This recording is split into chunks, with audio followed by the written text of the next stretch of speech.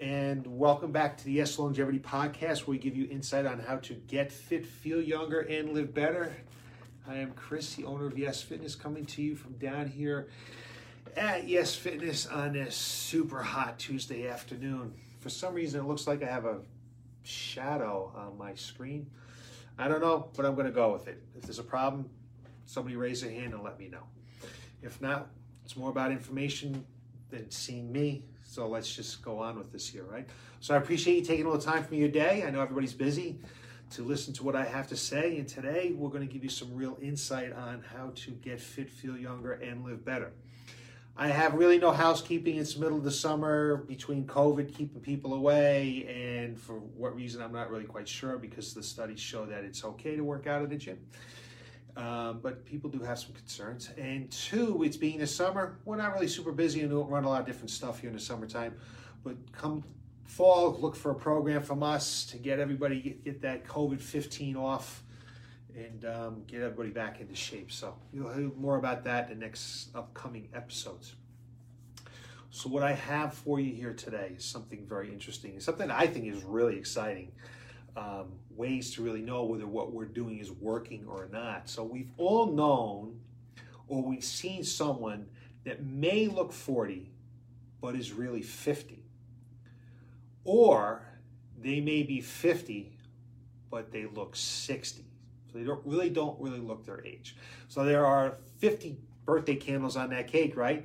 And it says 50, but how old are we internally? How old is our real biological age? So most of us measure our age based on the day we were born. Certain factors, however, such as poor lifestyle, disease, genetics, can rack up the so-called biological years more rapidly than we probably want them to.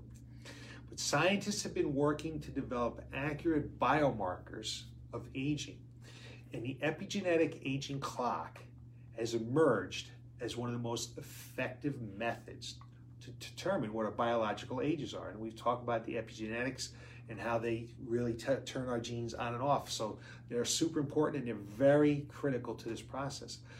Today, there are epigenetic age testing kits. So you can buy kits similar to My DNA Age Kit or Inside Tracker, which is my preference, what I will use one day, that go through blood tests that can determine your internal or biological age. I mean, this is great. I think it's awesome. We're going to be able to really know and understand what we're doing is working or not working. But why would anybody want to know their chronological age matches with their biological age? And I'm going to go through that with you right now, because I think it's something that everybody should want to do. So let me give you a little history and context on this, okay? Steve Horvath has created this so-called epigenetic clock. The Horvath clock predicts your epigenetic biological age. The test, okay, that we talked about is based on DNA myeloatrophins levels. Methylation. I don't know why I didn't say that right, but methylation levels. So this aging clock allows the measurement of the age of every cell in your body to track chemical modifications of the DNA to measure aging. Basically, looking at the rust on the DNA, how the DNA has been damaged. Now, chemical modifications of DNA molecules are known as epigenetic modifications. One important epigenetic modification is DNA methylation. And you can kind of think of this as the rust or the context of rust in aging. The test is going to take a look at characteristic epigenetic imprints, and it'll give you a better insight on how your lifestyle, that would be your diet, your exercise, your stress management programs, how that is all influencing your biological and epigenetics.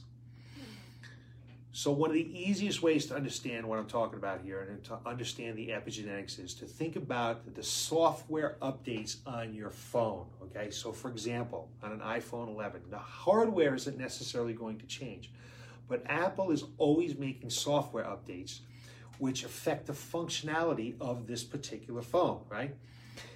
It's kind of like the genes aren't changing, But these software updates are changing how the genes, the hardware, are affecting the user interface, which is how you would use the phone, right? How I would interface with the phone. So epigenetics can be likened to the software.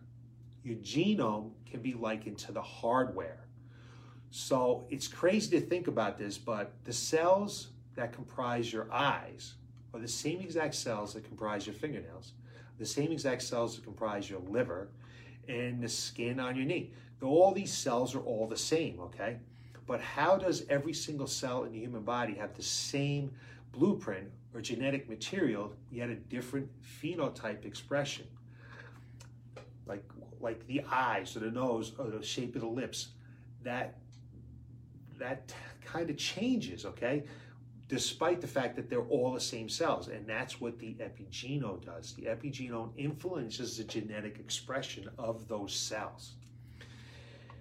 Your diet, your thoughts, your lifestyle, your stress management, exercise, all these things, these environmental toxins, burden, and all these things influence your epigenome, which influences the way which your genes are expressed.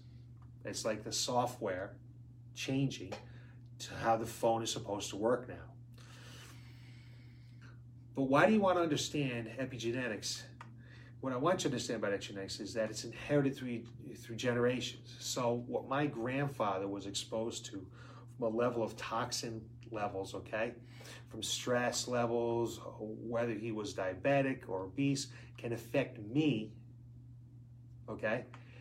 And that can affect you as well. So it's very important to know and understand this and to make appropriate changes in our lifestyle to offset what happened in our past or in our parents or grandparents. All these things influence what are controlling our genes. And they're heritable just like the genes are. So just like genes are hereditary, these epigenomes, they're all hereditary as well. And that's what the epigenome is, okay? That's why the epigenome is so important. Like the epigenome to the software, and like in your genes to the hardware doesn't necessarily change unless there's a mutation, like you're exposed to x-rays or exposed to the sun or things like that. So what makes this all so exciting?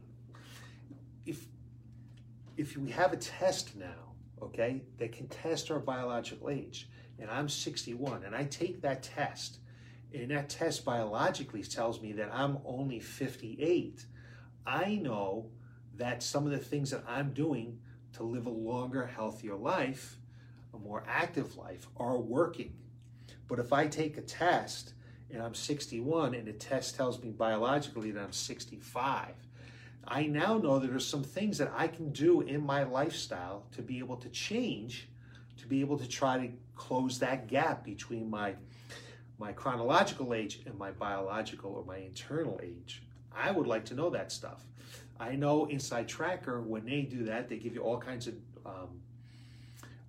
information, because I've checked out Inside Tracker, information to make lifestyle changes to lessen that gap if your biological age is older, or to increase that gap if your biological age is younger. Because obviously you want to try to get a bigger gap. If I'm 61, my goal is to try to get my biological age 58, 55, 50, whatever I can do, something less than where I'm at. So that's the beauty of these tests.